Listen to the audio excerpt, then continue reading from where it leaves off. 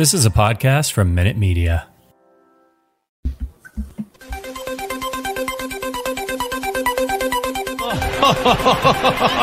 would be a Wolves fan, eh? On goes ball. People might yet win it here for Wolves. Flash in the shot. What a goal!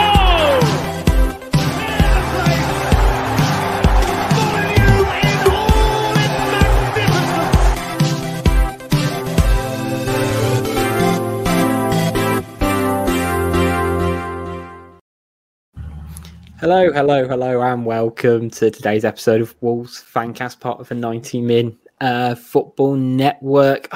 Look, life's good as a Wolves fan at the moment, and joining me to talk about yesterday's rainy win, we've got Jeffo. Oh yeah, how's it going? Good. And we've got a return to a Fancast favourite. I'd say eclipsing Pedro Neto yesterday. We've got Matt Guy. What incredible! What an entrance! No one talks as nicely about me like that. I was going to say, I like how I've always described it. It's like I've not spoken to you in a couple of months. I literally saw you yesterday. But yeah, I feel like we needed. I'm just sort of ashamed we didn't do like a full show entrance. You know, like dimmed everything around us. Oh no, I don't have enough of the showbiz Hollywood pizzazz for that. To be fair, no, I was understated is my bag. Yeah, I was going to say I feel it wouldn't quite match the personality to kind of go for that quite chauvinisticness. When I have a couple of episodes away from the Fancast at some point, I'm full on going for a big entrance again. I've decided. Oh really? Yeah. I feel like my ego could, you know. Can we? Does the Fancast coffers have enough for some like fireworks or anything like that? I reckon so. We could, you know, some pyro. Yeah, like I reckon I could get away with a flare in the house. Or we wait until like the summer. Daylight savings coming up, so I could just record an episode outside. Happy days. That works as well. But let's get talking about yesterday's win against Leicester. First and foremost, have we all dried off from the game? It was horrendous, wasn't it, Christ? I mean, there's talk of people in the Graham Hughes being given 50 loyalty points just for pursuing it. I've never seen torrential rain like it. It was Braga levels of rain. It was absolutely horrendous. Yeah, there was a fear that I was a little bit worried it might get called off about 20 minutes before kickoff, and he just started lashing it down. And I just thought, okay, here we go. This is it. But luckily, yeah, it settled down a little bit. Yeah, I was going to say, fortunately, when you look at the Leeds Man U game, that the second half of that, like the pitch was waterlogged. Like you could see every time the ball landed and the splashes and everything. But yeah, sort of. I don't know. I think the weather potentially had a bit of an impact on the game, which we'll kind of go into a bit, because I think overriding consensus, it was a win. It was a solid win, but maybe not the best performance possible. But, you know, although we had rain, we had a little bit of sunshine in terms of the squad that I think Bruno had alluded to before kickoff, saying, you know, everyone's fit now. I think he even sort of earmarked, he said Zhao's fit. Neto's fit, Johnny's fit, everyone's kind of available at this point, which I think before kickoff everyone kind of assumed that meant that Moutinho was starting. I wasn't necessarily expecting Neto to be on the bench, but it was definitely pleasing to see after such a long return, wasn't it, Matt? It was. It's one of those morale boosting kind of news announcements, really. You know, in the pub, as soon as the clock strikes half past, everybody's buzzing and looking at the the squad list and thinking Neto's on it. It just gives everybody a bit of a lift, which is exactly what you want going into what is essentially a crunch game. It's of huge importance, this game. But you've only got to look at that subs bench now to what a difference kind of 2-3 weeks makes, because out of nowhere we've got this stacked subs bench, which is exactly what you want, bleeding in a little bit of youth as well. And all of a sudden, from an attacking point of view, we've got an abundance of options, which is what any manager wants, really. Yeah, I think that the bench is. I was going to say, ironically, the more interesting place to start from the lineup itself. I think it was interesting. Obviously, seeing Neto back's incredible. I just, like you say, it lifts everyone. But the fact that we've now got a bench which cannot include Willy Bolly and Mosquera, who say Willy Bolly was such an important player during our first few years back. It's incredible to see where we've come, and actually to say Bruno's been a bit shrewd, because obviously we were talking about previously about transfer windows and not doing business. In fact, it looks like we don't need anyone now. Yeah, because he must have known that all these players are coming back, and now we look like we're in a great position going into the tail end of the season. Yeah, I remember the heady days of October when we're fielding like a suspension of 7-8 players, and 2 of them were goalkeepers, and yet you look at it now, where to be fair, you've still got Tossi and you've still got Kundl as 2 youth players, but that's what a suspension is sort of supposed to be. It's supposed to kind of sometimes comprise a few younger players, isn't it? But you say it's the attacking options that, in fact, you've got Neto, Trincao, and Hwang, who can play in multiple positions, and Silva as well, all, having those opportunities off the bench. And like, say 3 months ago, whatever, just before Christmas, it was like, well, we only know 3 players. We know which 3 players are going to come on unless there's an injury. Whereas now there's almost a level of uncertainty enough in the second half. I'm fast tracking through like 60 minutes of football here. But the impact our subs had, which they've not always had this season. But I was going to say, in terms of the start of the game, yet again, Wolves got off to a bit of a flyer in terms of scoring pretty quickly. Neves on the score sheets in only sort of the 9th, 10th minute, I think it was. Thoughts on the goal, Jeffo?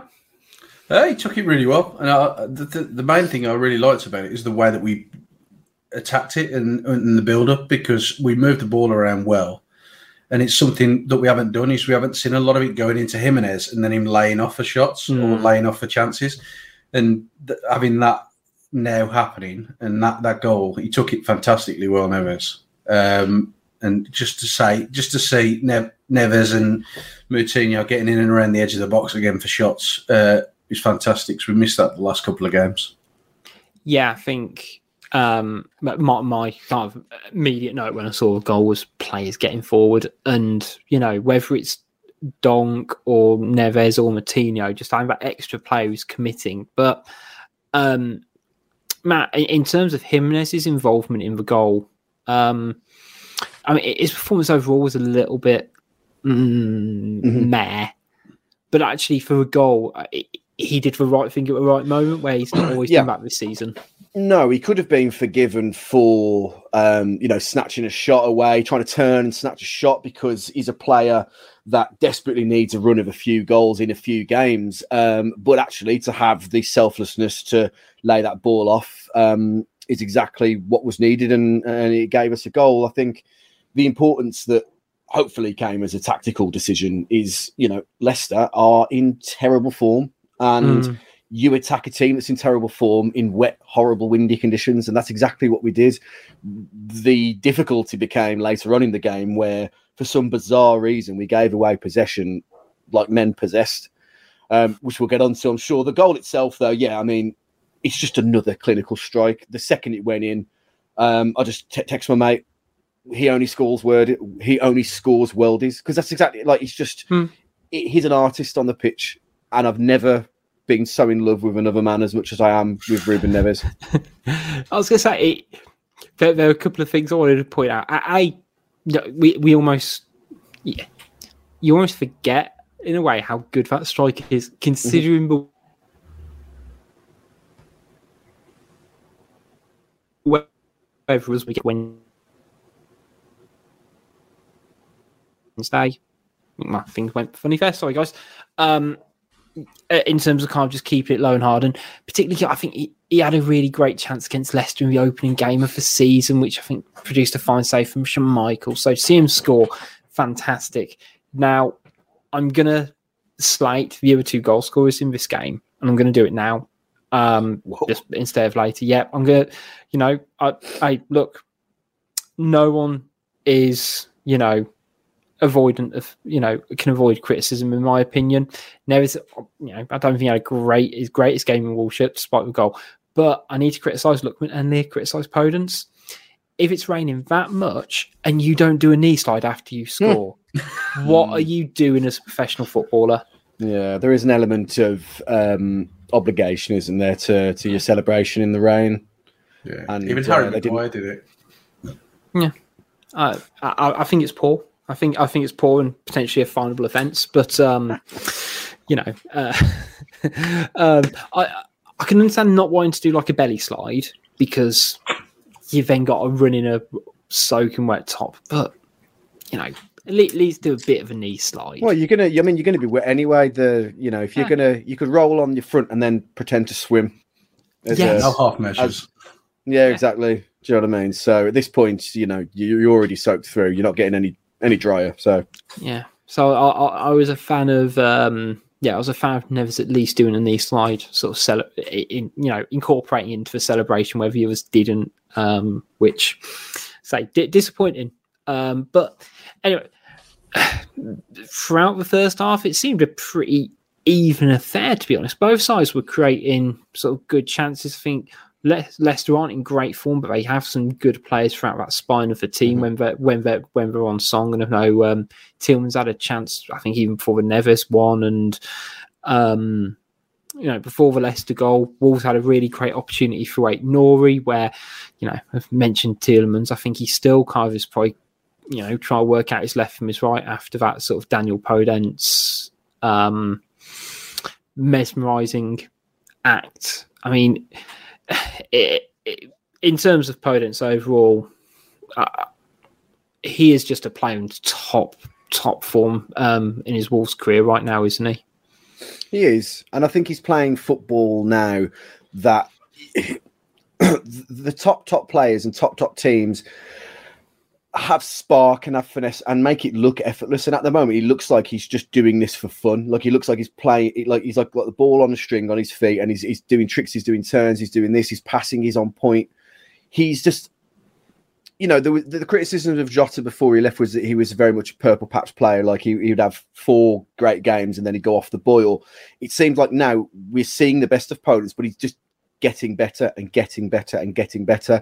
And he's had, with injury, unfortunately, he'll come in for like a League Cup game and they're always shite and no one ever plays well.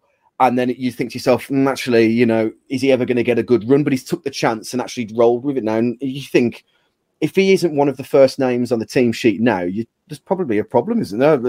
Owning injury or some kind of bizarre tactical 7 behind the ball all times stops him being the first name on the team sheet, I'd have thought.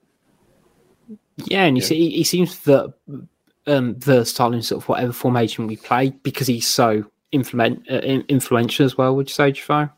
Yeah, I think the important bit with Podence is, like you say, he's getting a sustained run in the team now, and he's kind of become that Jota replacement that we needed, because Raul works better in that too that we've seen, and having somebody to play with him and be a foil for him has only been beneficial for Podence, and pardon me. And having that ability to play with Jimenez and create this natural partnership has been fantastic. And he's starting to do what he needed to do and get goals and assists into his game. Yeah, I hadn't kind of quite appreciated that. His goal against Leicester was like his first league goal of the season. He's got a few in the cup and things like that, and he seems to be like he's always someone who brings a lot of joy on a football pitch. But Wolves have kind of this season have a few players who do that without necessarily the output in tangible metrics in terms of goals and assists. But that seems to be coming as part of his game, and that loops back to what you were saying, Matt. That he's becoming indispensable now because he is the guy who is creating chances. He is the guy who is, causing trouble for the opposition in a meaningful way. But and to be fair, it was so unlucky by Aït-Nouri. It was a really, really good effort. But going down the other end of the pitch, we're coming up towards half time. I want to say almost we were carved open in a way for the Lookman goal. Do you guys see it as a really good Leicester goal, or do you see it that Wolves could have done better? You look at where Lookman starts in the attack, because he's pretty much the one who starts that Leicester attack, and he runs through the midfield and defence. He should be picked up at some point. He shouldn't be allowed to run 30 yards and then get on to the end of essentially a cutback. But it's one of these. We've not had a chance to criticise our defenders much this season. So when we do make one mistake, it stands out like a glaring issue. But it's nothing to worry about, I wouldn't have thought. No, it didn't feel to say like, oh, it was, calamity of errors, Keystone Cops kind of vibes. But my thing was, we play the back five, and Tielemans, don't get me wrong, one of the best midfielders in the league. I'd happily argue. Still manages to thread it through our back line, and we just can't all getting caught a little bit flat-footed as well. I think I counted 6 potential influences of the goal in a gold shirt, basically, that could have influenced the goal in some decision, and nobody does. And that's the worrying thing, really. It's almost as if there were too many defenders or potential people there, and nobody knew who should have gone for the ball. But, to allow the player in front of you is the bigger crime here, to allow him to be goal side when there's that many people around it. But listen, second best defensive record in the league, I think it is at the moment. Yeah. And, in the grand scheme of things, it's not that, it didn't affect the outcome of the game come, the end of the match. But Bruno he'll be annoyed with that. And I'm sure he'll have his words and do what he needs to. Cody will be annoyed with it, and everybody else will be. And, I think the measure of it will be seeing if we make these kind of mistakes again. And I doubt we will, because we're a team that tends to, I find at the moment, we can identify a weak spot, but it does get fixed pretty quickly. No, I agree. And from my perspective, I don't think the defence was amazing, but I think they were a bit more almost exposed by the midfield, which Neves has had a standout season. Martinho has as well.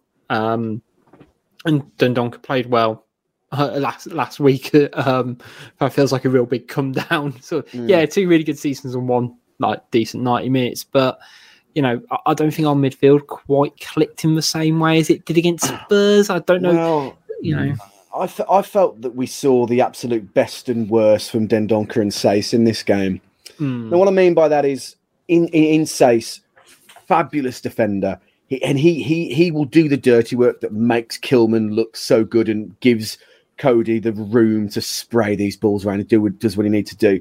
But Christ me, when you want someone just to hold on to the ball and just to keep, he's very much a defender's defender. If he can boot it out, he will. Do you know what I mean? If he could just get a foot and get it rid of it, he will. And I think we saw that he passed the ball or booted away to give it straight back to Leicester possession a couple of times in this game, and Dendoncker did the same, and it just invites pressure. And these are very, very nitpicky criticisms here, but when you're at 6th in the table, 7th in the table, these fine margins can cost you. So you've got to be your best at all times. Well, yeah, and without sort of saying too critical, because we won everything and we've been in good form. We're our next 2 games are against Arsenal and West Ham, and that if you make mistakes like that against a slightly more informed team over the course of the season, you're more likely to get punished or not see the ball again for a while, and it shows. And to be fair, I thought Dendoncker probably had the best game out of the 3 of them personally. He dropped off when he went into a 2, but I think it almost feels sort of set in stone now. Dendoncker can play in a 3 under Lage and have a good impact. Can't play in a 2. I think of all of the bizarre partnerships on the pitch yesterday that impressed me the most was this Semedo Dendoncker click. Something just worked really well. They played off each other really well. Like I put in my tweet, after the game, Semedo sneaks in and puts one of the best performances on the pitch yet again. He just quietly goes about, does what he does. He's not like a Hollywood player, so to speak, in that he's constantly bombing up and down and getting shots off and scoring 35-yarders. But actually, he's so composed and he's so influential to the way that we play. And I'm really glad that at least for a few months now, he's not the scapegoat player, because we have to have a scapegoat player. That's just what we like as Wolves fans. But at least it's not Semedo anymore. No. Yeah. I'd be fascinated to sort of see his sort of defensive stats in terms of how he ranks up with other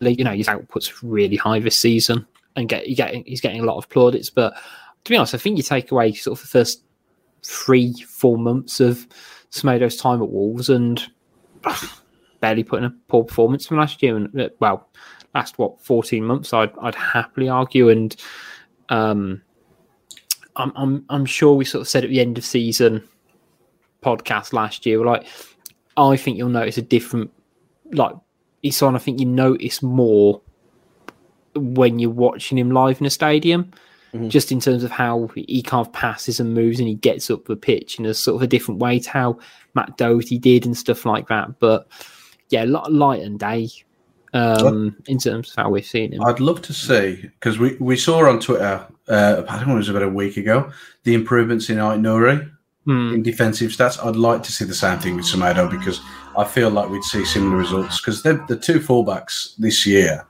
have just been light and day. Yeah, absolutely. Just the way they affect the game between now and last season has just been incredible. And I don't think you could even argue, they're good going forward but poor defensively, because you rarely see Semedo get beaten, you rarely see him out of position or exposed or anything like that. I think he's been fantastic. But going into second half, we had made our kind of couple of substitutions in terms of Hwang coming on, which I think he had a really big impact on the game. And I'm a big fan of his, and it's nice to see him sort of come back and have positive influence on the game. Yeah, I think Hwang counteracted a lot of what you were saying with the issues, Matt, to be honest, with where we were giving the ball away. And I think that pressure from the front when we had the 3 forwards on was, it was negligible. Then, we were able to put more pressure on. We were able to hold the ball forward more. And I think Hwang did that fantastically well down the left. I thought it was important to was seeing that game out and getting the victory. I agree. I mean, when you're at a stage in the game, 65, 70 minutes in the beating down rain, and the game opens up naturally, space is created. You need a player like him that's so aggressive. He's so dogged. That's exactly what you need at this moment in time. Someone's going to chase down every ball, but actually, once he has that ball, he can actually do something with it. I think he's I think we were sold the dream when he came in that he was going to be an out-and-out striker and a chance creator, and that would be his only part of the game. But actually, seeing him slightly deeper in on the pitch there, in a game like that, which easily could have got away from us, Leicester created more and more chances as the second half went on. It had the Leeds away air of it. It's only a matter of time before Leicester score here.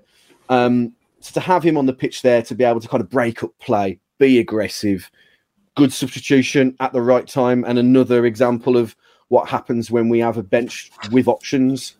Yeah, because it came relatively early in the game in terms of Hwang's substitution. It was 58th minute, so it was just before the hour mark. So, and again, it was a place Martino wasn't having that impact. Don't know whether he was still carrying a bit of the knock or whatever. And I think it sort of showed in Wolves getting the winner through Daniel Podence. I mean, yet again this season, it was a combination of a great team goal and a fantastic individual goal at the same time.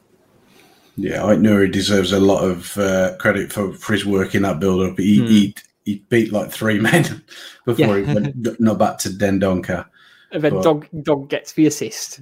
Yeah, and then Donk just does a 5-yard pass and then just gets the assist. That's so harsh on Aït-Nouri, but yeah, fantastic team goal, like you say. And it's nice to see Danny get a goal in the league finally. That was one thing that we waited for. Yeah, and I think in terms of, even before Aït-Nouri, like for work Max Kilman does in terms of bringing it out from the back, I think he kind of skips past the player and then opens up the pitch. But I think it was Match of the Day sort of said, it's Podence's sort of first touch that gets him that goal. Mm-hmm. He opened his body up beautifully. Yeah. Just fantastic, I thought. Yeah, it was a really special goal, sadly marred by VAR non-intervention in the end, but Schmeichel doing his absolute level best to try and get the goal ruled for offside. I think when you take off your goggles for whichever team it is you support, you can see that Jimenez is moving away from the direction of the ball anyway, and there's an angle in the highlights which kind of shows at you at the angle that Podence was taking it from, and there's clear daylight between Schmeichel and Jimenez. Yeah, you can see the whole way. I mean, I don't blame Schmeichel, and I think if you're not cheating, you're not trying. I genuinely believe that there's an element of like gamesmanship that is to be expected, but there can't be a complaint about the goal. Yeah, they're in offside positions, but they're not interfering with the trajectory or the eyesight of the ball. So sorry, but no cigar.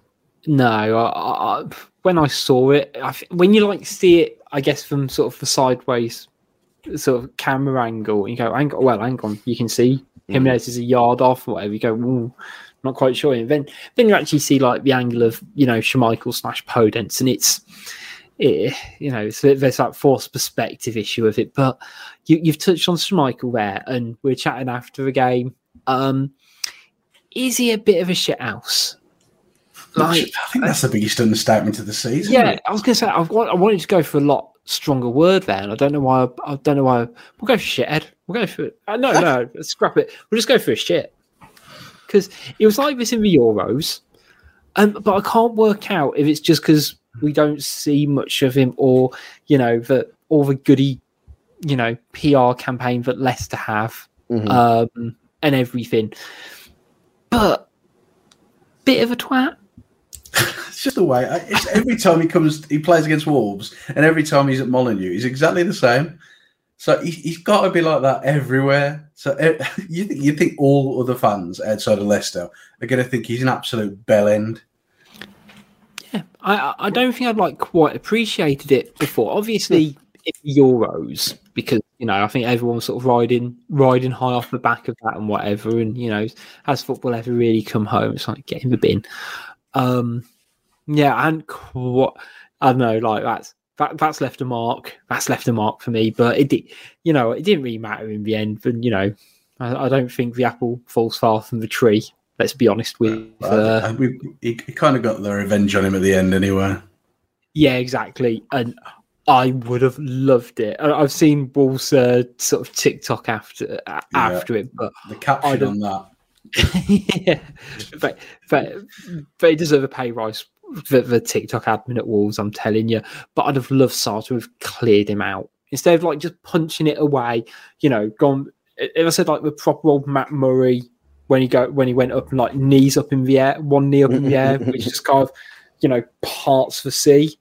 I feel like he should have done that through Schmeichel, which was a bit of a shame because I think if any goalkeeper would do that in this league, it would be Sarr, because he is. To be fair, I think Cody said it in his interview earlier this week. Yeah, all good goalkeepers are a bit mental, and yeah, Sarr's a good character in the dressing room. That's a good way of putting it. But in terms of sub, the other one we kind of talked about how he was on the bench, but the return of Veneto, I mean, the ovation that he got coming on, I almost felt a bit sad for Podence in a way because his performance deserved a standing ovation, but it was, definitely meant for the guy coming on. But I wasn't expecting him to be that good. No, you think with these things it's going to take a little bit of bedding in time, and the first real action of the game for him wasn't in an attacking sense. He absolutely gunned it back to track back to try and stop an attack, which was great to see. He's a player, he's an enigma, he's a special talent, and he's a special talent because the footballing world talks about Neto, not just the Wolves world. There are so many, Twitter accounts and ex-players and that are talking about the kid and just talking about him in a positive way. And could he have come back at a better time in the season with the run-in that we've now got and how important the next few games are? I've been burnt before with hope, but I've just got this feeling that it's all the pieces are falling into place, and Neto is one of those pieces. I mean, what I love most about it, he's come back at a fantastic time because we've got, every game's, I'm going down football cliches here, but every game's a bit of a cup final now, isn't it? And the next two really are massive because they are, league position deciders in and around where Wolves are. But even if we're playing, when we play Crystal Palace, for example, that's still got big implications. Every game's got such huge implications for us. But the pressure's off Neto in a sense that you say we've got Trincao if we need to. We've got Hwang. We've got we've got Podence. And it's what? If one of them ain't firing. I think that's really important now because we've got all these games that were postponed because of COVID. And we got such a quick turnaround. It's refreshing to be able to move these players around in the front line and keep it fresh. And now was a good time to try and give him a rest and try and let him recover and get some of that form back. And it's a good thing for Silva as well because he takes a little bit of pressure off him because Hwang, like you say, Hwang can play at striker. You've got all these options, so there's not the whole world's looking on one or two players. Yeah, there's so much more flexibility now that you're almost kind of confident if Wolves play 3-5-2 and have sort of two attacking players up front. If we go for 3-4-3, depending on Moutinho's fitness, you're happy with that as well because you go, well, hang on, even if that have to be Jimenez plus one anymore, you could have a front two of Hwang and Neto. And I think we'd all kind of go, okay, be interesting, but it could work. And it's not out of this realm of possibility now that we have all these sort of different options depending on the opponents. And, it makes you giddy. But, it felt very much like for sort of the last sort of 20 minutes, we were riding the storm a bit, figuratively and literally, I guess, with the weather. But, there were parts where it was disappointing we couldn't control and manage out the game. I think we all kind of we need Wolves to get to that level where it doesn't feel as squeaky bum time. I think it's really fun just watching Wolves defend now. It's like those three centre backs really enjoy defending, like they said on Match of the Day, and you watch all three of them. They're sprinting to get to that ball to try and block it for that Tielemans shot at the end. Yeah, it's incredible. To have three players so passionate about what they do on the pitch, the work Lager's doing with them to keep them motivated and get them to improve and stay consistent every week is fantastic. I mean, the record speaks for itself. From somebody that on FIFA and Football Manager is unhappy if he's got any less than 70% possession, I play so boring when I'm ahead on these games. to me, it's excruciating to watch sometimes the way that we will build. I'm absolutely fine with us attacking at 2-1. I'm not saying we've got to shut up shop or anything like that. But sometimes we'll have the ball in the defence and then we'll play an errant pass and then we'll lose possession again and invite another attack. And sometimes that kamikaze way of playing, it will bite you on your arse at some point. That being said, whilst it would appear, that Leicester were in the ascendancy, actually we maintained them really well. We didn't give them a lot of really clear-cut chances, And then once again, the probably pound for pound best signing in the Premier League this season, Sarr, did what he needed to do at the right time anyway. So, again, the pieces just fell into place very nicely. Yeah, big player step up in big moments. That's my sort of viewpoint on a lot of it. You see it with Neves. Like, he's your dude when stuff's happening. He's one who delivers. Sarr's the same at the other end. Like, he loves it. You can see he's almost waiting for that blockbuster moment. And, Tillman's the advert shot in the first couple of minutes, which went just wide. And, there was a bit of pressure. I wasn't too worried because a lot of it, similar to Wolves in a way, it was outside the box. They weren't, carving us open and things like that. I think Maddison had one as well. But again, just a really strong save at the death. And Wolves could have made it 3-1 if it wasn't for, I think Podence being a little bit short of that match fitness as he kind of had a swing from 35 yards out for an open goal. Should he have passed it though? I think at this point, the game, as soon as the possession was turned over, the ref was blowing the whistle anyway. So you see your name in lights, you go for it, to be honest. Yeah, you got to respect it. Exactly, yeah. I mean, I think from that point of view, we were already into kind of the 5th minute of 4 added on. Yeah. So, at this point, you've got to go for it, to be fair. I think any of us would have. Yeah, it does feel like the ref let it play on just to see if a goal could happen from that far out. I think if you'd have squared it to Jimenez or whatever, or cut it back a little bit further, the ref might have blown it. It was could be an opportunity for an interesting goal here, but it wasn't to be. I mean, we've talked about, pretty much all the players, to be honest, and I've pulled up the match ratings that Gully's done for Forza Football. We've pretty much kind of covered all our sort of standout players in terms of Semedo, Podence, obviously. I think even if you take away the goal, I think he was still fantastic. And the back line, held true as well. For you guys, though, who would you be giving man of the match to? Because I think Gully, I'm looking at that, he's given Podence an 8.5, which is high from everyone else. Would you be giving it Podence, or is there someone else who kind of stakes a claim? Danny really saw for me. I think, the Sarr with what he did, but I think everything he did was not routine. That takes away a little bit of takes a bit of the praise off him. But Semedo did what he did without fuss, and he didn't really put a foot wrong, but he wasn't influential in the goals. Really, I think in the overall grand scheme of things, Podence is probably the one for me as well.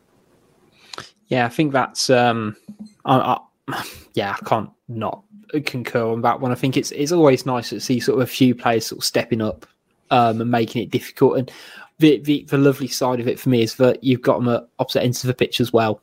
That Sarr's probably not got as many man of the matches this season as opposed to, let's say, Neves, just because of other players doing equally well in more glamorous positions, which is a bit of a shame. But again, just for the joy Podence brought, to be honest, they're definitely well deserved. And I say not the most glamorous of games for Wolves, but great to have the victory.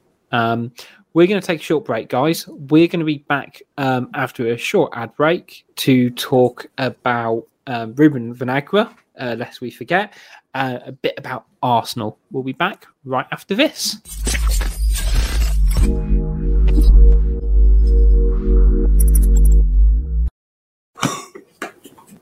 Hi, it's Richard from Wolves Fancast here. Just interrupting today's show before we get back to some questionable opinions and opinionated questions to talk to you a little bit about our sponsors, Pixel Yeti Media. They are a design agency that put you and your business first, from web design, logo and branding design and marketing. If you have any marketing needs, get in touch with them to find out how they can help you get it right. They are over at pixelyetimedia.com.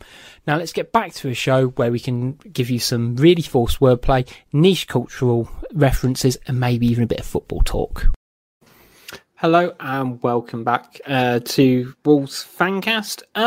News that sort of broke over the weekend was around Ruben Vinagre, who currently on a season-long loan at Sporting Lisbon looks set to sign for them permanently after a purchase clause was triggered with them qualifying for sort of the latest round of the Champions League.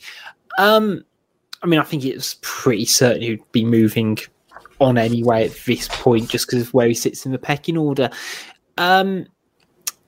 Was it a bit of what I wanted to ask is, do you feel like there's a little bit of a missed opportunity for him at Wolves, considering, I guess, the form of Johnny and then the resurgence of Ait-Nouri who then came in? Not really. I think he had his chance, really. I think he never took it. When he had the run in the team when Johnny got injured the first time, he didn't really take his chance. He was not consistent enough. He wasn't good enough going forward. And he made too many errors at the back. And I think the deal that we've got is an absolute steal.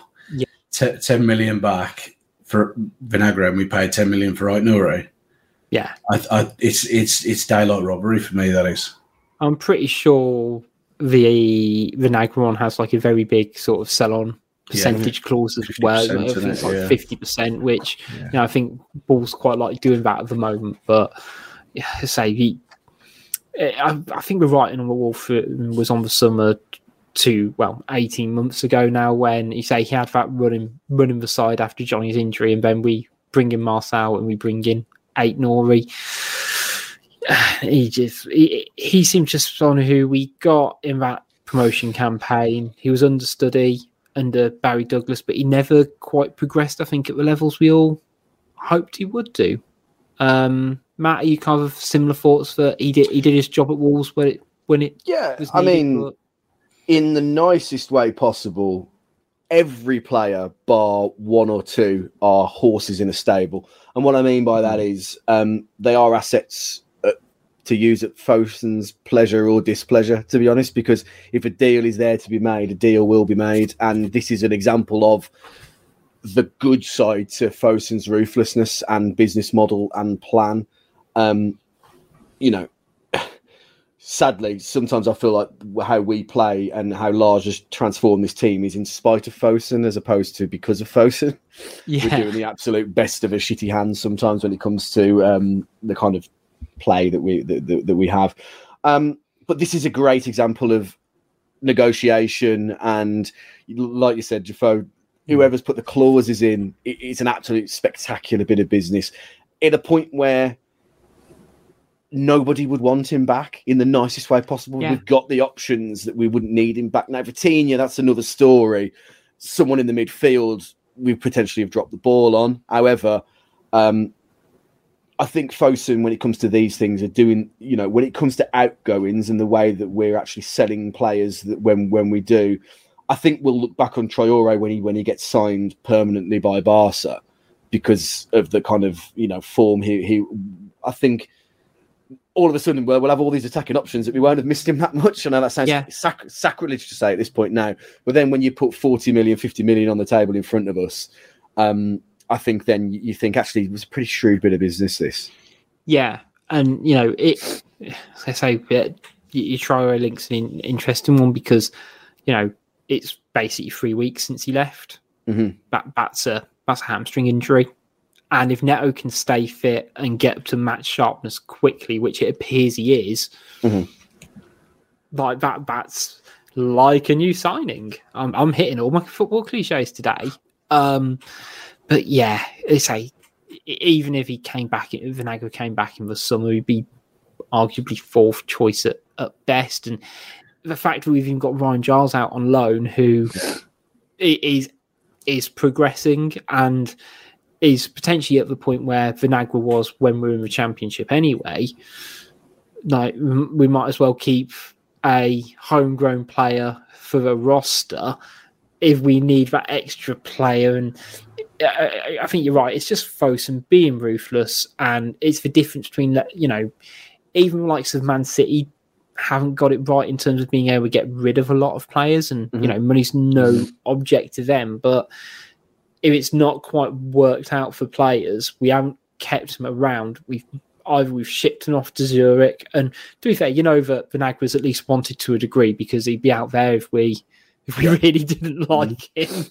So yeah, I think I'm going to definitely keep half an eye on his career going forwards because I think there's a player in there, but it'll be a case of whether he just becomes sort of a middling, left back, left winger in Portugal. You can really kind of step on and fulfill that potentially showed in that first season at Wolves. The other thing I wanted to talk about before we talk about Arsenal is, to be honest, what a bloody good group of lads we have at Wolves. I'm basing this off, Evo, but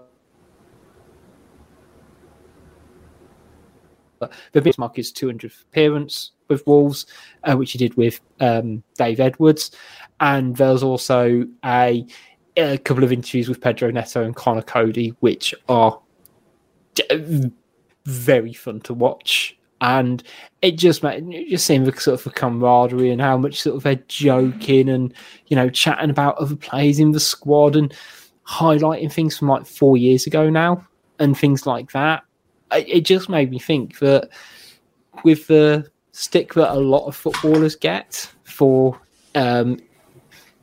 indiscretions, incidents, that this seems to be a good bunch of guys who all really enjoy spending time together. Yeah, it's refreshing. Yeah. More than anything, it's refreshing. It's something we've never had before. You've mentioned a few of the things, but another one that I really enjoyed was the Guess Who with Nelson Tomato and Sace. That was just fantastic. Yeah. It's so light-hearted because it just humanises the players, because normally we're so disconnected from these players outside of match day and other little bits and bobs, so that we kind of get this sort of like, I don't know, like fly on the wall sort of thing. We can see them when they're relaxed and they're enjoying it and they're interacting with each other. It's nice. Yeah, I think the club's doing a really good job at, highlighting them as people more than anything else. And don't get me wrong, their wages are astronomical.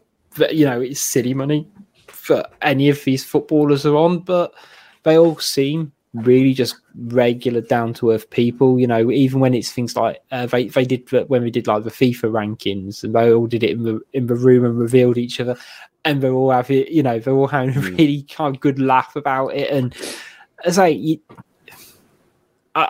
don't watch a lot of fan of fan content and whatever of other clubs and whatever, but I'd be amazed if it's like that at other places. And it's not just it doesn't feel cliquey, which it couldn't. It really could be with a huge number of players from one specific country.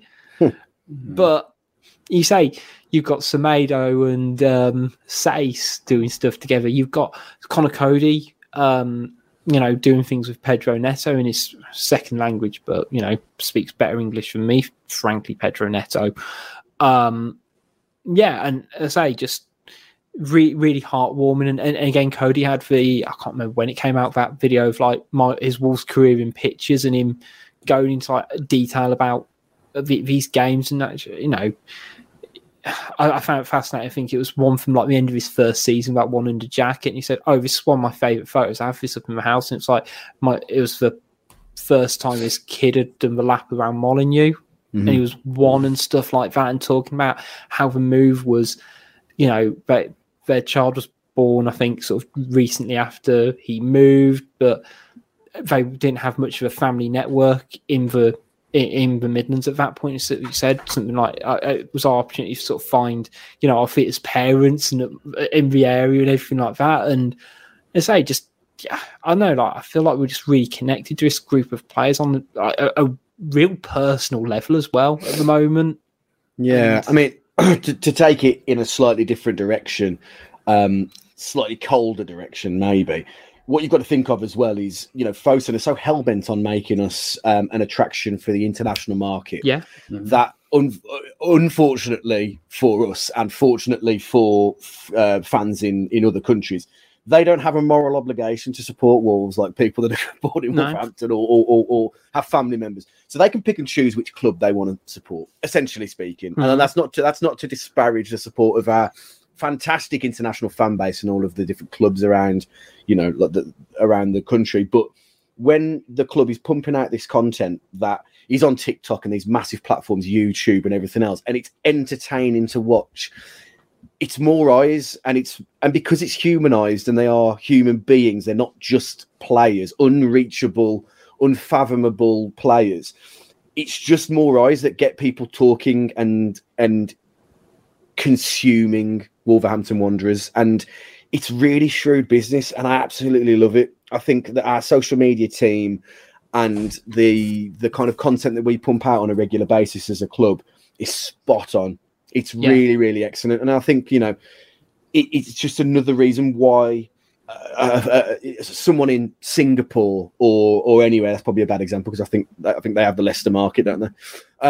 But like an international fan, they'd look at that and think, actually, I think I might look into them more because they're pumping out this entertaining content. Yeah, I think that's right, and I think what you say it's entertaining because when you get stuff like that and when you get clubs doing things like that, it just has that chance of being sterile.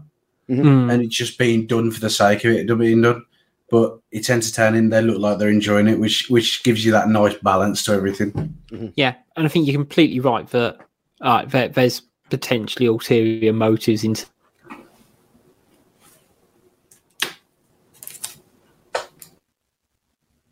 terms of perspective as well. That, if you're a player, you want to be part of that group because they've never saying like with the line, it's fine when new players come in because we're all going in the same direction. If they're not, and you always see them pause because it's like, if they're not, then they don't.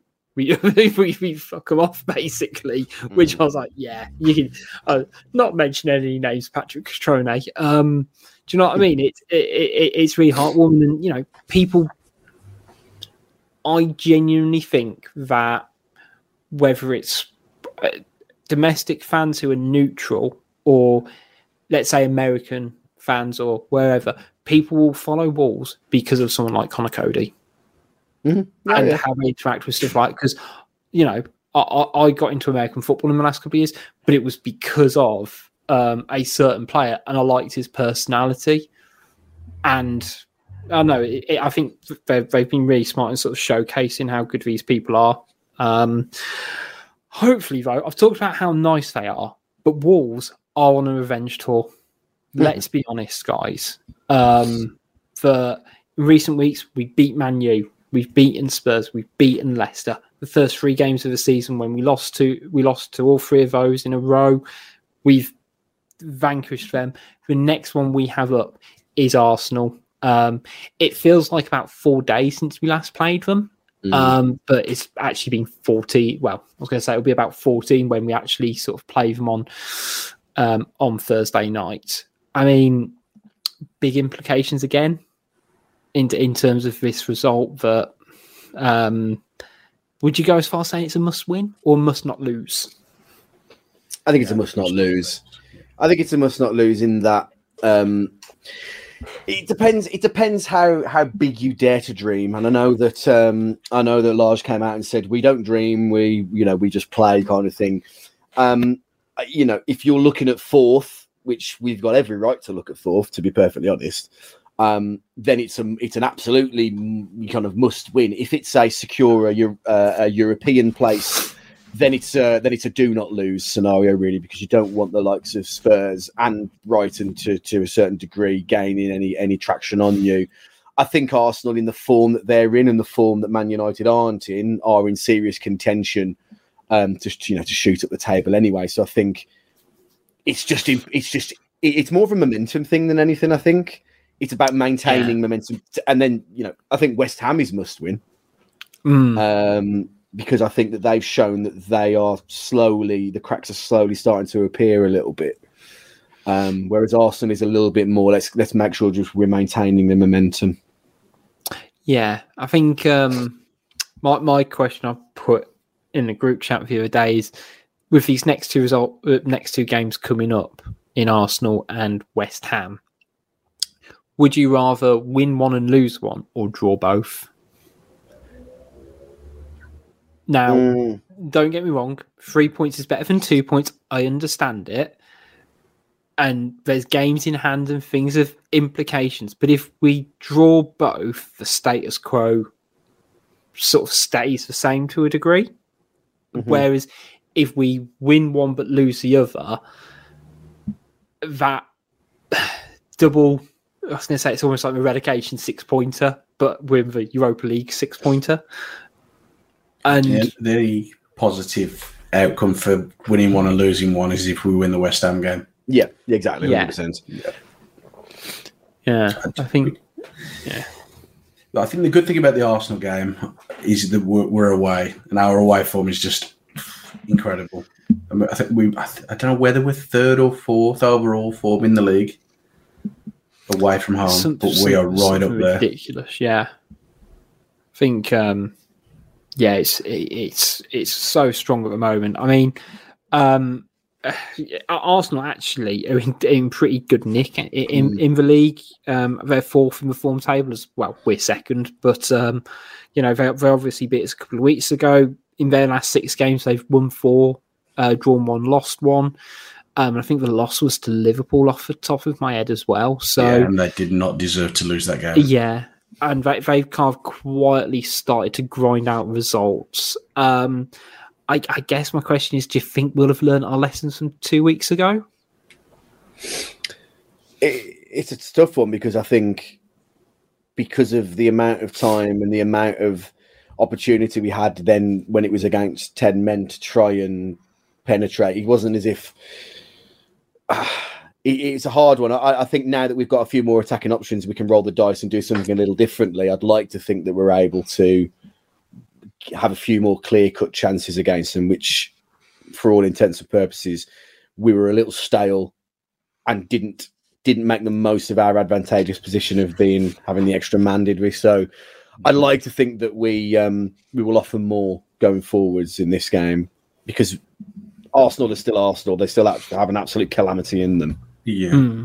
If I remember rightly, that Arsenal game was the one where Hwang was back on the bench, but he had the back spasm. Yeah. And I think he would have been much better to bring off the bench than Fabio Silva when we were pushing and we'd got Raul and Fabio on. I just think like we were saying earlier, he's got a bit more grit. He's got something about him. I think we might have got that goal and we might have equalised in that game. I think, like you say, now we've got options. We could create more. We can, offer something different in the game. I was going to say, now, one of the problems I had against Arsenal a couple of weeks ago was we lost that midfield battle. I think it was one of the games that Moutinho was out for, and Donk struggled in the middle.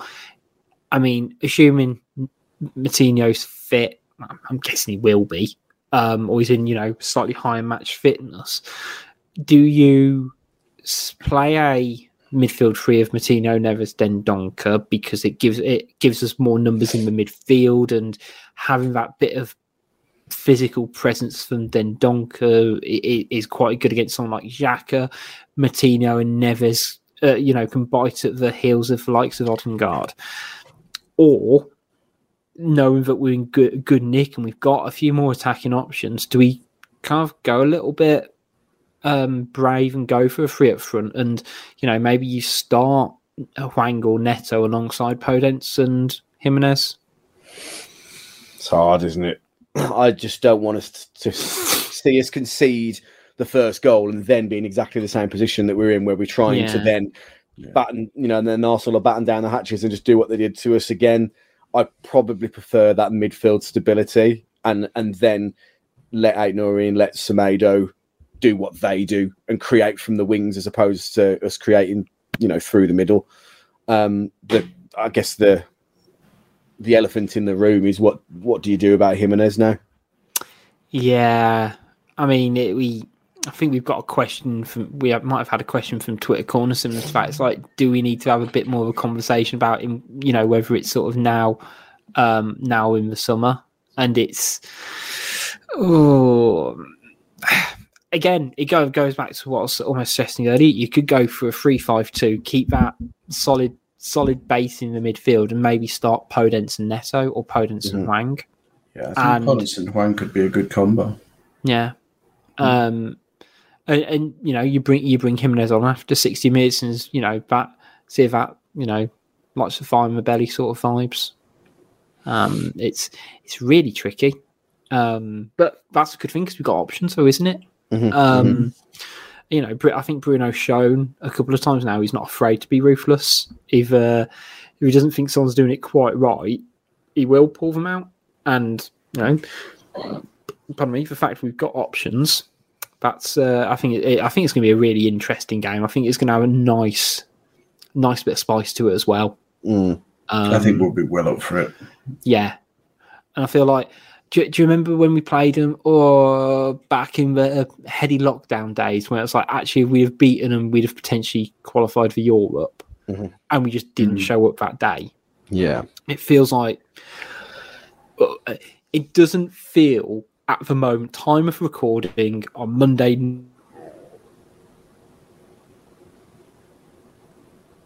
night, at least this game, will be really up for Thursday's game.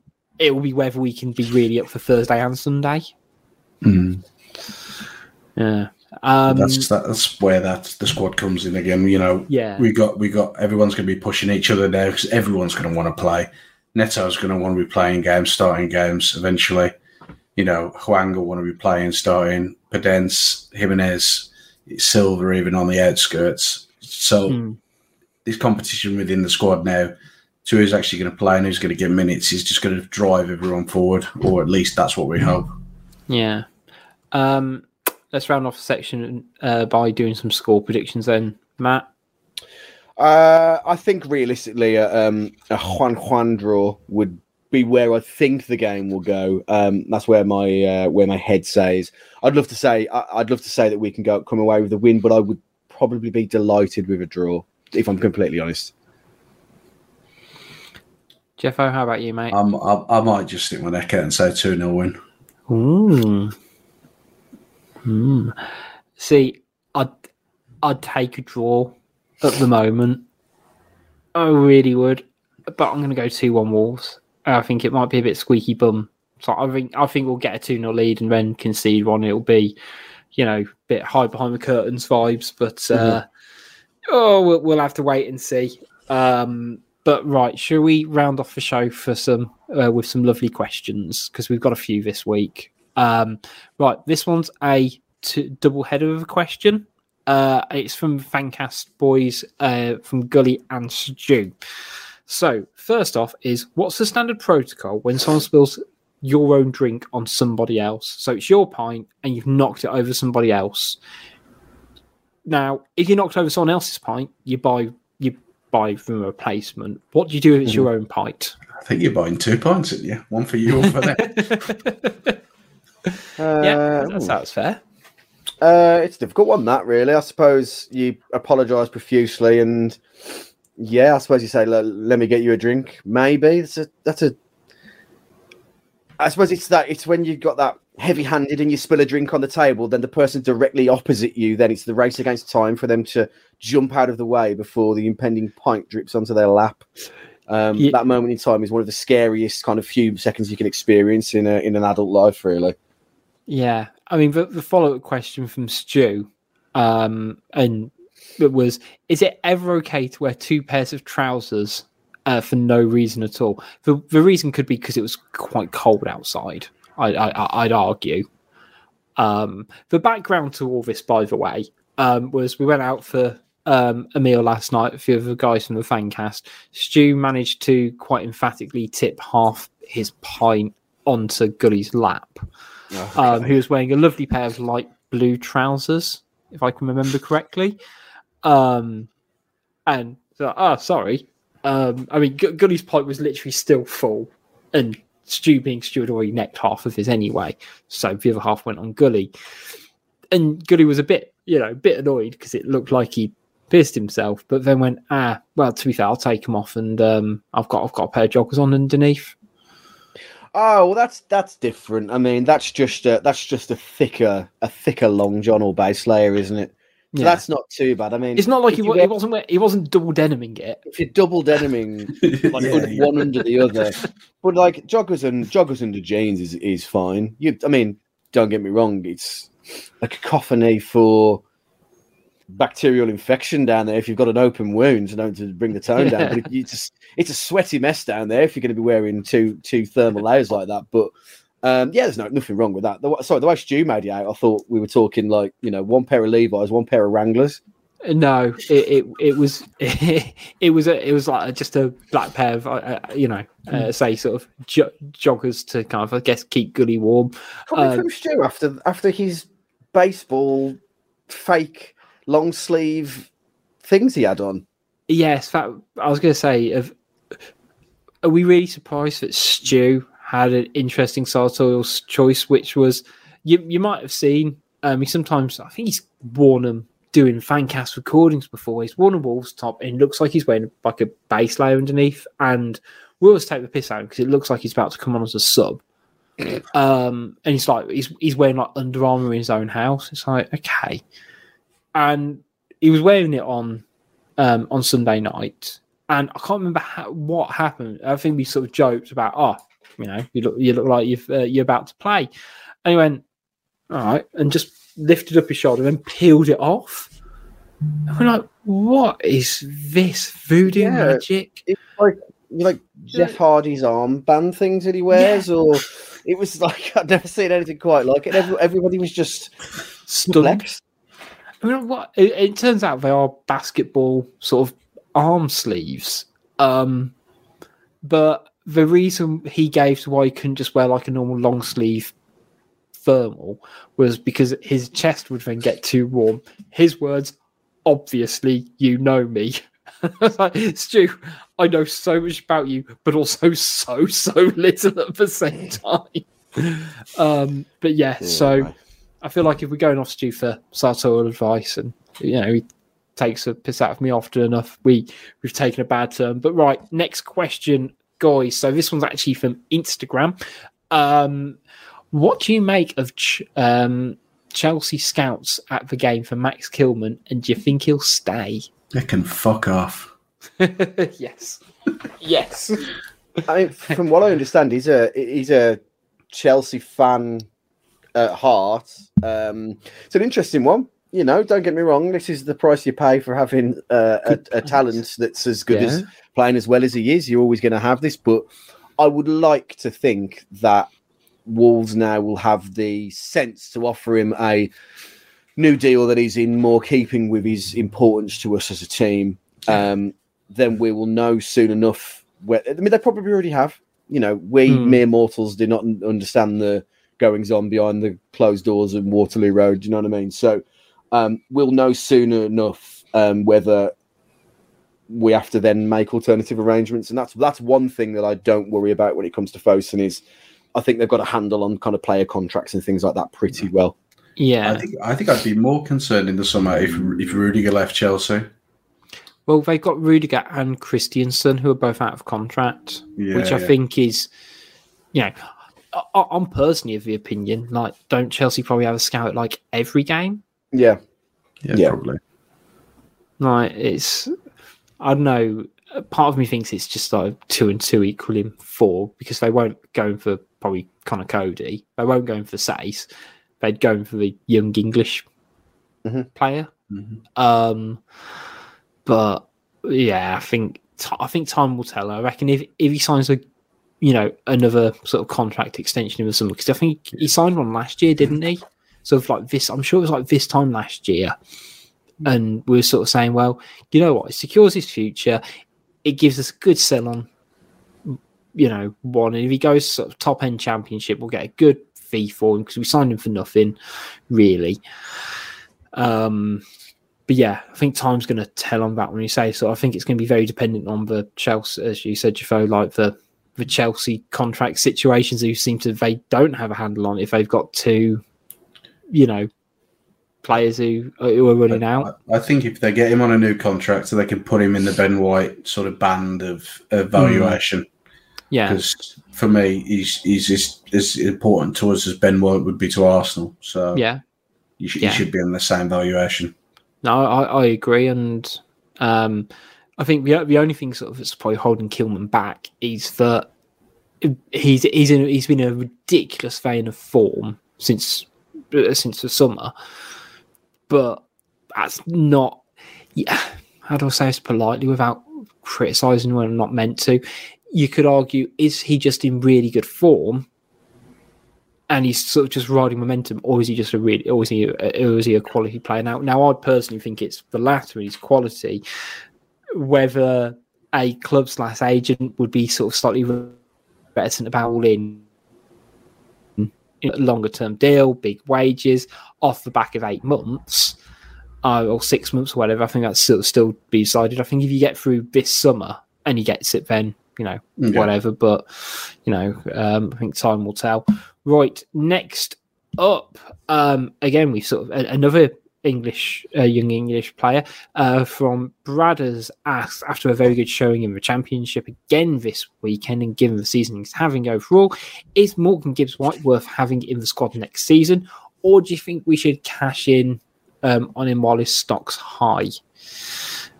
Immediately go for cash in. I think his day's gone. Although he's never really been given a proper chance in the team in his right position, he's always been played out wide, or he's been played out of position in terms of he's too deep. I just think maybe the boat has sailed, but we've seen stranger things with the way Lager's done things, so we don't know. Matt, how about you? I just think that if he had absolutely zero Wolves connections, people would be like, what about that lad Morgan Gibbs-White at Sheffield United? He'd be a great one for us to get in, English player to help with the quota, attacking. He'd be the kind of player that you would want in your squad.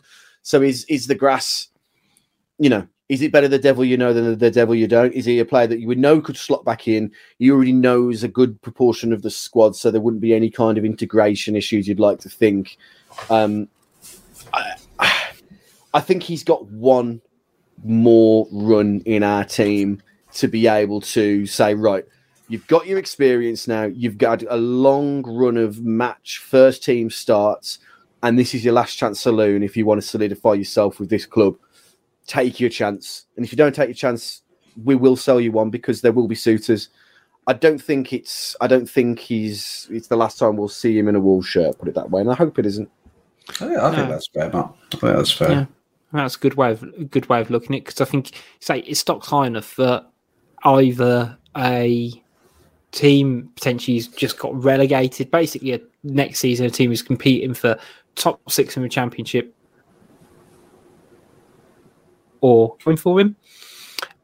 It's just where he sees himself slotting in at Wolves. Now, if first team football's the number one priority for him, then I think he has to make that decision for his career to go. But actually, if he's confident enough in his ability at Wolves that, I think I could play in that midfield 3, let's say, and with Moutinho getting on, not signed a new contract as yet, could I be the third choice midfielder and get a decent amount of minutes? Then maybe, because I don't see him playing in that front line of players in terms of just squad depth at the moment, because he's not getting in above Podence, he's not getting in above Neto, arguably. Hwang, we've just signed, I don't see him getting above him. Trincao, or you're going relatively far down the roster, so time will tell. I think, give him. It depends what he wants, doesn't it? If he wants first team football, then go, mate. I wouldn't hold any grudges on him for that. Next up, again another sort of what might happen. Everyone is rightly happy that Johnny's back, but where does he fit in? Asks Ash Dolan. With Ryan excelling in his role, it'll be harsh to drop him. Marcel stirring the picture. Where and when do we see him actually featuring? I was having a little chat about this on the way to the ground yesterday with someone, and I think he could do what Foley did at the end of his career at Wolves, and I think he could fit in at centre mid. And I think he could be a midfield option because he's got good fundamentals with his passing. He pushes well forward with the ball. He scored a fair amount of goals. and he reads the game really well, and I think he could be a option just to be a utility player. So right back, left back, and centre mid. Sorry, not centre back. I was going to say, I think in Bruno's interview about him, Johnny claimed he could play all across the back five as well. So it might be a case of if someone like Stace has to pull out the side. But Matt, how about you? Do you see him getting much game time this season?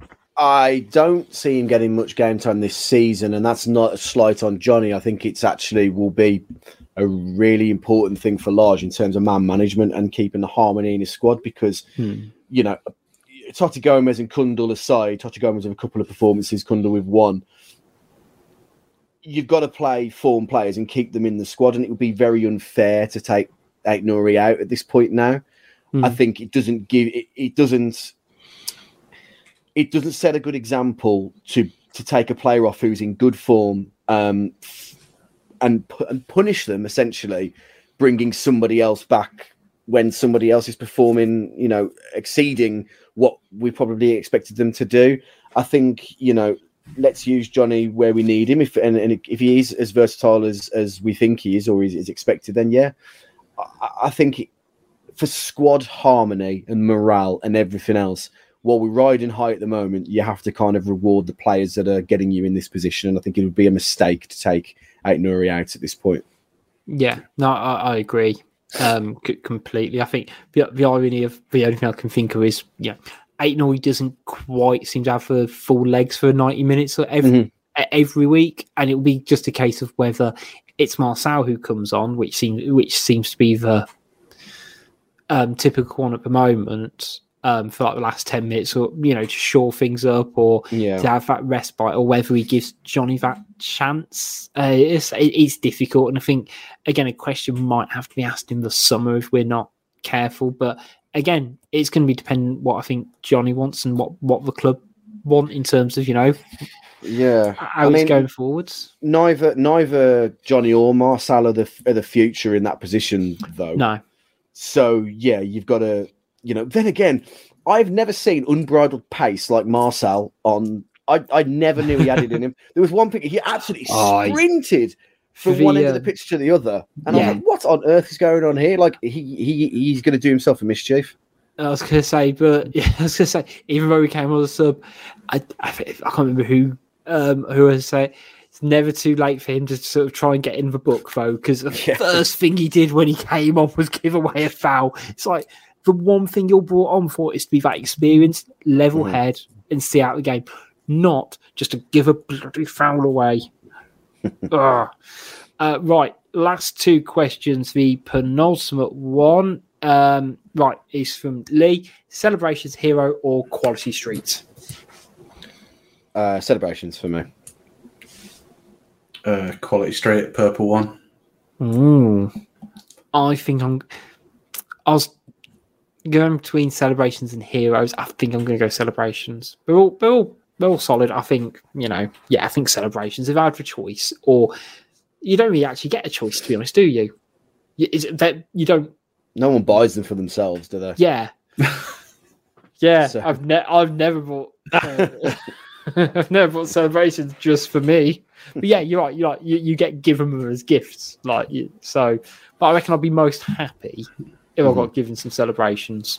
Last but not least, and Matt, I'm going to allow you to do a shameless plug here. Okay. If I bring up the right question, is from Craig, and it's, what upcoming movie are you looking forward to watching? Ooh. So on Cage Fighting Pod, at Cage Fighting Pod on Twitter, we talked about the dropping of the new Elvis trailer, which has got Tom Hanks in it. It's Baz Luhrmann who did Romeo and Juliet, the one with Leonardo DiCaprio in. So stylistically, it's going to be amazing. And as a closet Elvis Presley fan, I'm very, very much looking forward to this. It looks really, really fun. So the Elvis film, I'm really looking forward to. Okay. Jeffo, anything? Mine's going to be left field. I'm really looking forward to the new Dragon Ball Z film, Dragon Ball Super film, and the potential of an Attack on Titan film as well, just to round off the last arc. Okay. Just about. I'm going to go incredibly mainstream and saving your Batman film. Oh well, yeah, It looks good. Car could plan. Yeah, I feel I'm excited for it. The trailers look gritty. I think it's going to be a different take. You know, we've been, I think, a generation to a degree, or like an era of people of Batman films have obviously grown up with the Dark Knight ones, where, you know, we all remember the Dark Knight film, which, you know, actually Batman's not the protagonist in it, it's the Joker and things like that. We're going to go down a film conversation here, aren't we? And I'm just going to have to be on Cage Fighting if I'm not careful again. But, you know, I feel like, you know, when you had like Ben Affleck, we all compared him to, you know, to previous incarnations. And I think this is a really different vibe to kind of anything that's come before in a film sense. When you look at the comics and the graphic novels, you know, it lines up a little bit more. I think it's going to be a really interesting watch, especially when you consider like the Joker movie and how well they did that in terms of a different portrayal of that universe. It's going to be, it's something, obviously it's going to be massive and everyone's going to be talking about it, but I think it's just going to be a film that is absolute blockbuster. And sometimes we just need that. You need sometimes to just sit back and accept something as grand as this film we're going to be. It doesn't always have to be indie darling films. It is okay to enjoy this, unless it's the Fast and Furious, in which I won't. Oh yeah, I was going to say we've talked about this before. I've never not been a Fast and Furious, though, to be honest. But hey ho, well, that's a lovely place to round off the show. Big thank you to everyone who's listened. We'll be back after the Arsenal game to review that and preview the Leicester game as well. Big shout out to 90 Min and also to our sponsors, Pixel Yeti Media. Make sure you go check them out at pixelyetimedia.com. Keep up to date with all things Wolves Fancast and everything Wolves related on our socials, Twitter, Facebook, and Instagram, and it's at Wolves Fancast on all of them. Just make everything lovely and simple. Until next time, it's goodbye from Jeffo. Goodbye. It's goodbye from Matt. Take it easy, everyone. And it's goodbye from me. See you next time. Enjoy all your favorite sports like never before at BetMGM. Sign up using code CHAMPION and receive up to $1,500 back in bonus bets if you don't win your first bet. When you register with BetMGM, you'll get instant access to a variety of parlay selection features, live betting options, and the best daily promotions in the business. And with BetMGM at your fingertips, every play and every game matters more than ever. Remember to use code CHAMPION and receive up to $1,500 back in bonus bets if you don't win your first bet. Place your money line, prop, or parlay bets with the king of sportsbooks today. BetMGM and GameSense remind you to play responsibly. See BetMGM.com for terms. 21 plus only. Virginia only. New customer offer. Subject to eligibility requirements. Rewards are non-withdrawable bonus bets that expire in 7 days. Gambling problem? Call 1-800-GAMBLER. Promotional offer not available in Washington, D.C.